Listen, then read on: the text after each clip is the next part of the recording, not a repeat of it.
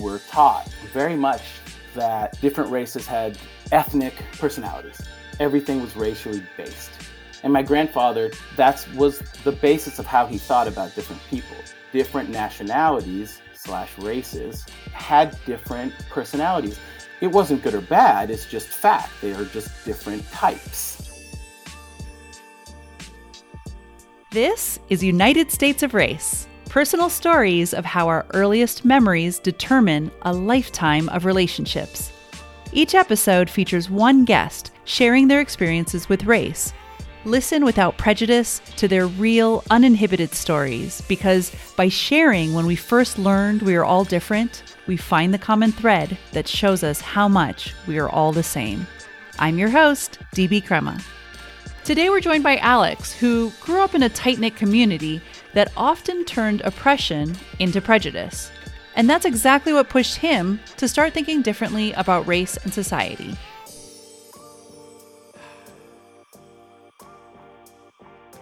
So when did you become aware of race? Yeah, I think it's kind of a funny question because everything is altered by memory. And so it makes me wonder, some of my earliest memories of race are, maybe in first or second grade in the schoolyard, reciting a racist song, which I'd obviously been taught, and everybody universally sang about Chinese people and Coca-Cola. And I don't know why it was so ubiquitous, by the white kids anyway, but it was, and I have no idea where it came from. My elementary school touted itself as the most diverse elementary school in the country at that moment. It was a upper middle class neighborhood with lots of professors and business owners and restaurant owners. And it was exceptionally diverse ethnically, racially, but it was hardly like some kind of Shangri-La utopian, integration story, right? But yeah, the super racist song that everybody sang. Was I aware that it was racial when I was in second grade or whatever it was? I don't know. But I mean, like the entire elementary school knew this, said it, repeated it. Did the Asian kids sang the song as well? Probably not, no. But not as if any of us noticed. Did you have any sense of inappropriateness about singing that song? I think my initial reaction to it was, I thought it was strange. And honestly, I think that a lot of my childhood memories, now that I look back at them, when I was confronted in some way with what I would now call overt racism, my reaction to it as a child was, I was kind of perplexed or confused because it seemed a little non sequitur. And like the other earliest childhood memory I want to tell you, it was when I called a girl who had recently immigrated from Africa, Blackie. And it was this moment that kind of got embedded into my memory. And that's again, it was like, it felt like it came out of nowhere. Now I know exactly where it came out of, but at the time it's like, I felt blindsided by it. Like, where the hell did that come out of? So I was very unpopular at this point. I think, I mean, the most unpopular boy, and there were lots, there was a social hierarchy even fourth grade, and I was completely at the bottom of it. And by then I had a real chip on my shoulder. I was expecting to be abused and bullied and degraded one way or another. And even sort of the nice popular girls, I felt like were mocking me. Even when they weren't trying to, that's the way I would take it anyhow. So by then I was already like fully on the offensive defensive. And I have no idea what the conflict was about. It had nothing to do with this girl. Like she was from an English speaking country in Africa is all I remember, because she had, an interesting accent. And I don't even think that she was in some way the perpetrator of this latest slight on my dignity. It was probably just, the nice popular girls had included her and she was somehow with them. But I vividly remember the moment she was above me on this little slope on the playground, But it was definitely that moment of like, all I have is this whiteness that you don't have. And the moment afterwards, I was like, where the fuck did that come from? Because I'd never said anything like that to anyone before.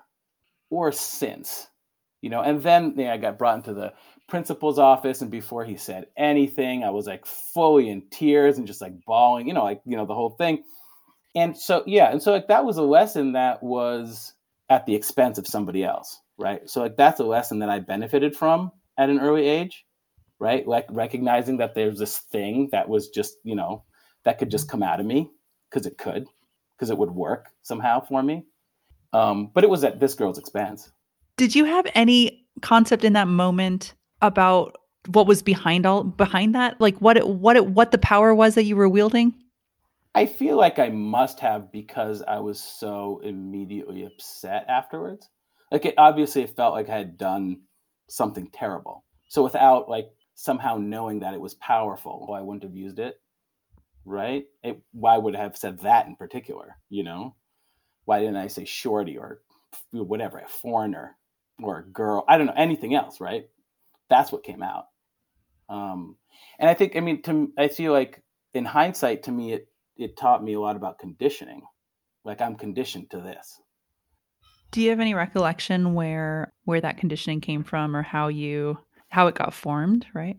Like I know exactly where it came from, in my household. But I grew up in a very, very tight-knit Russian, Jewish diaspora.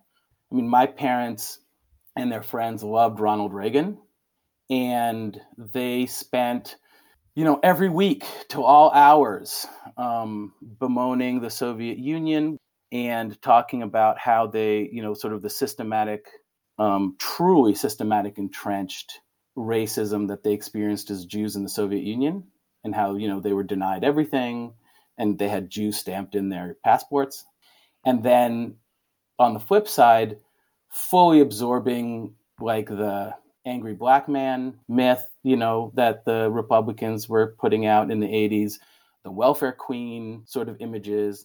There was so much on the television like that, the implied language was, there was so much of it in there. But anytime black people were discussed around the dinner table in these larger gatherings, which happened all the time, every week, whether we were talking about Jesse Jackson running for president, or we were talking about, quote, black on black violence, that was true for them. Do you think that your parents carried those ideas with them from Russia, or did that form coming here? No, it did not form here at all. Are they, as Russians, were they aligned for the Republican viewpoint? I think coming from Russia, they had very fully formed racial ideas. And coming from Russia, they came to the United States being completely primed for all the myths about African Americans, all the myths about Asian Americans, all the myths about Native Americans. Like to me now, and like as an adult, or even as like a young adult, the point of view seemed like just preposterously unself-aware. Just totally like my suffering can't compare to the suffering of others. Like my suffering is ultimate. So to back up a little bit, we came to this country as political refugees, right? So we had no official right to come into the country. We didn't come to the country legal, not by normal legal means, right? We came as a special case. And our special case was we were Soviet Jews. And because it was advantageous for the United States, we got this special status. Go forward with this same people who got here as political refugees, move forward 30 years, right? They're like, build the wall. So as an adult, and I hear them saying this, talking about illegal immigration, I see red instantly, because it's saying that having your children made prisoner by a cartel, that suffering is less worthy than the suffering you went through in the Soviet Union. Because why? Because you're white and they're brown. You know what I mean? It's just like that. That attitude was very unacceptable to me as an adult. And as also as a kid growing up in that diaspora, growing up in this very liberal, diverse school system, I didn't get it. I didn't understand. In the Soviet Union, you had your quote unquote race written into your passport. So you were a Kazakh, you were a Jew, you were a Georgian, you were a Belarusian, whatever. Yeah, and that was who you were. And the Soviet Union was incredibly diverse. The one thing they did not have was Black people. And, everybody learned everything they knew about the world from these little children's books, these little Soviet children's books. And in the little Soviet children's books, Christopher Columbus was a hero, and this is what they learned, and this is what they believed. And that's like they're the foundational myths of their childhood, and they brought them here, and they fed perfectly into whatever the television was telling them. Why do you think your parents, but people more generally, have this need to hold on to those myths that don't even have anything to do with them, nor does the changing of the myth or the modification of that myth impact them at all? I mean, I think that, and I think I do this, and I don't know if everybody else does this. We build our identities on what we're not more than on what we are. So why do people hold on to these myths that have really nothing to do with them? I feel like my parents felt oppressed. My parents were oppressed in their context in the Soviet Union. They were objectively oppressed. They were denied jobs solely based on their ethnicity. They were discriminated against overtly. And I feel like you build your identity initially on what you're not. So, I'm a Jew, but I'm not stupid. And if we study hard enough and, work hard enough, we'll show that we're actually better. It's a reaction that could go a number of different ways. And I feel that my mother certainly, in response to being told that no matter what she did, she would always be a Jew and therefore have something fundamentally wrong with her. Her response to that wasn't this whole idea of characterizing people based on the accident of their birth is a bunch of crap. That was not her reaction. Instead, her reaction, and many other people's reaction, was, no, we're better than you are. And we're better than you are because the values that you are upholding is good or bullshit, and the thing that we're about is better, right? So like for Jews in the Soviet Union, it might be being smarter is better than being strong, And so just super simplified, but as like a child, right, forming these identities. So, okay, well, they'll always beat the crap out of us in the schoolyard, but we're going to get straight A's. And they would get the shit beat out of them in the schoolyard. My older brother, who was there longer than me, who went to first grade there, was identified as a Jew by his teacher and separated in line from everybody else. Like there was no way to hide. You couldn't pass. They would make sure to call you out. So like you had to find a way to feel like what they were saying about you was false. How did you form your opinions very different from the environment you grew up in? Yeah. So how did I form my opinions different than my parents, or how did I turn out differently from them? I don't know that I have in some ways, which is to say, certainly my attitudes are different and my worldview is super, super different. But I'm undeniably their genetic product and have, some combination of their psychological and emotional makeup, right? So I must be more similar to them. It's interesting because my grandfather, who is the most overtly racist person that I've met, no, maybe the second most overtly person that I've met, to be honest, but we're practically identical twins. We look almost exact. All our mannerisms are exactly alike. We fly off the handle in the same way. We have the same temper. We're almost the same person. But yeah, we have these vastly different views. We grew up in different countries. at different times. Honestly, think it doesn't have anything to do with me. I think it has everything to do with just my environment. I suspect, given the same stimula, if you put me into my grandfather, right, I'd probably turn out exactly like him. It's just a completely different context, a totally different environment. I was taught different things. That doesn't mean I was conditioned any differently, but I was just taught explicitly different things. So I don't understand that difference because you were taught in your home environment, and clearly you're taught by your environment as well in school through social osmosis, all those things. But I don't understand the difference between conditioned and taught and how you see that effect having impacted you. It's a good question. I certainly think that in general, I chose my exterior environment over my home environment dramatically in all my choices growing up. I think I'm like super American, even though I'm super judgy of Americans. I'm still super, super American. You know? So it's not strange that I would adapt the values and the lessons of super liberal, affluent white America over the Russian Jewish diaspora.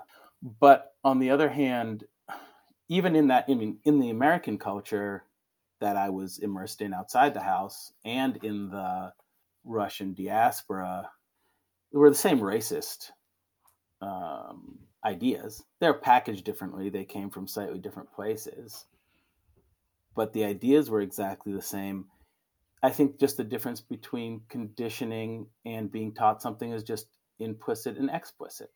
And so the teacher, the white teacher in the elementary school, looking out on a sea of white, Asian, brown, black children, most of them from affluent families, explicitly taught a kind of 1970s colorblind kind of curriculum, right?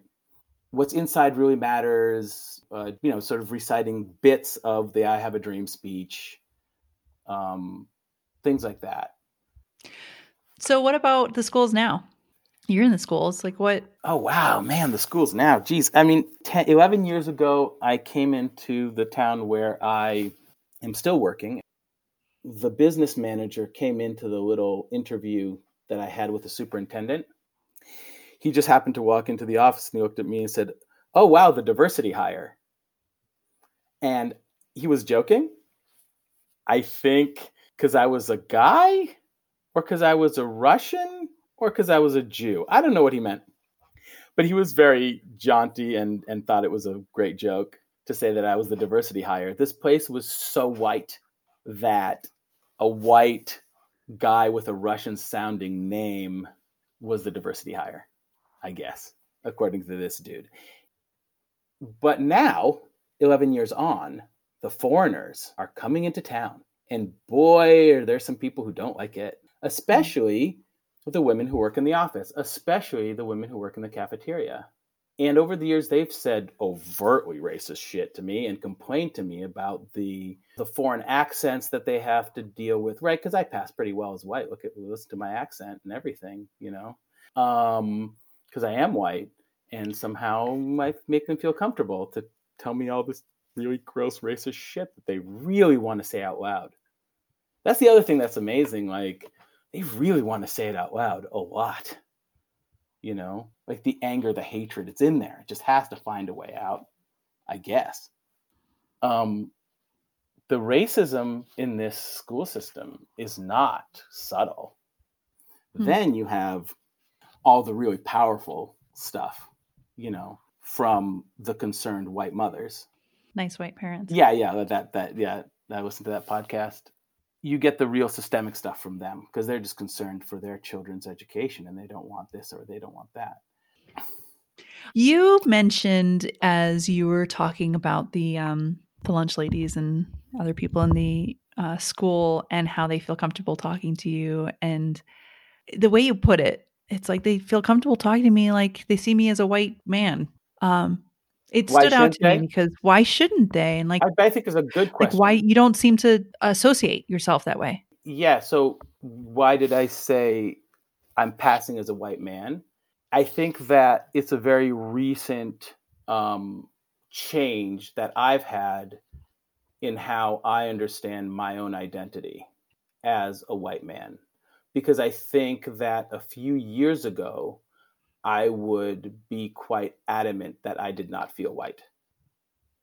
And it was probably only since I got involved with this active school integration program that we have and started going to their annual conferences, which are pretty intense and sort of amazing in terms of racial education in America, that I started to really question that refusal, the pushing away of that identity of being a white man.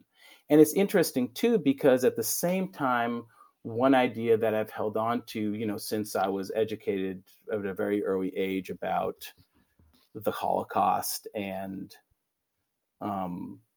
intense anti-Semitism, in modern Soviet Union, that you don't get to decide your identity, that your identity is imposed on you, right? The Jews in Germany wanted to be as German. They were dandies. They didn't wear, kippot. They didn't have paces. They didn't do any Jewish stuff. They were Germans, and then the Nazis came around.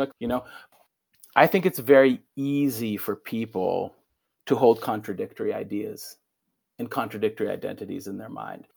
So, through most of my young adulthood and my adulthood, I would never fully admit to being a white man. Just not an American, just not the standard, not vanilla, whatever. Just not that though. Yeah, until somehow, just a few years ago, right, I applied that same principle that I knew about other things to whiteness. You mostly are how you're treated. Your day is defined by how you're perceived by others and how people react to you on the most basic level. And when I colored my hair all sorts of colors and would go into a store and everybody would be suspicious of me, that was a choice. You know what I mean? If I had just cut all my hair off, everything was chill after that. I had full control over.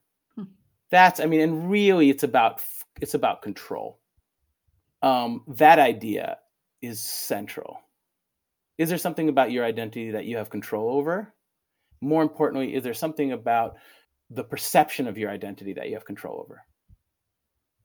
Because I feel like it's the perception of the identity that affects your daily life.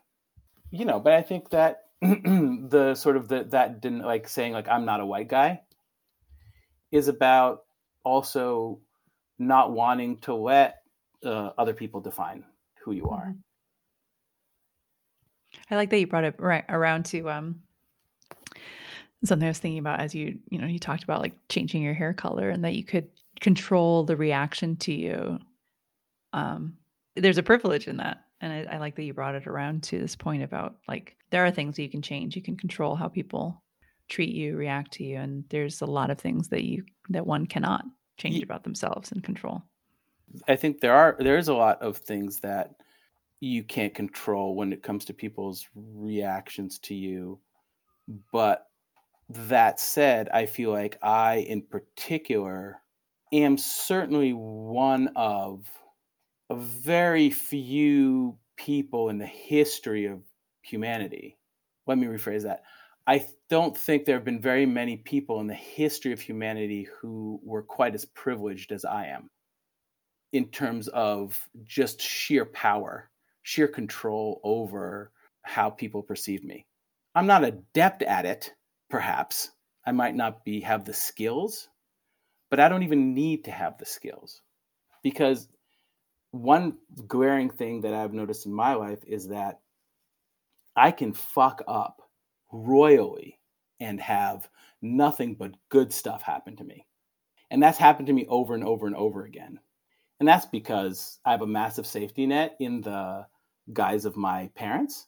And it's also because I'm a white male in America. And I have a life free of violence, completely free of violence. That, to me, that it puts me like immediately in the top 20th percentile of the current human population right away.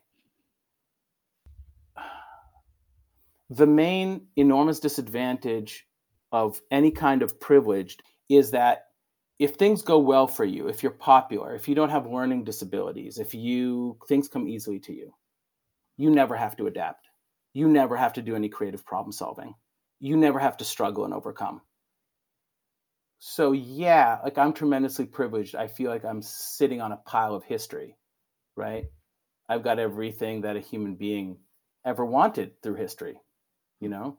It also blinds you. You're blind. You don't know what you don't know. You're looking at the world through this tiny little peephole. You're never going to take on somebody else's perspective. You can't do that. You're incapable of doing it. But you can trust that they are an expert on their perspective. Mostly, I think, like my mantra over the last couple of years has been a humility of perspective.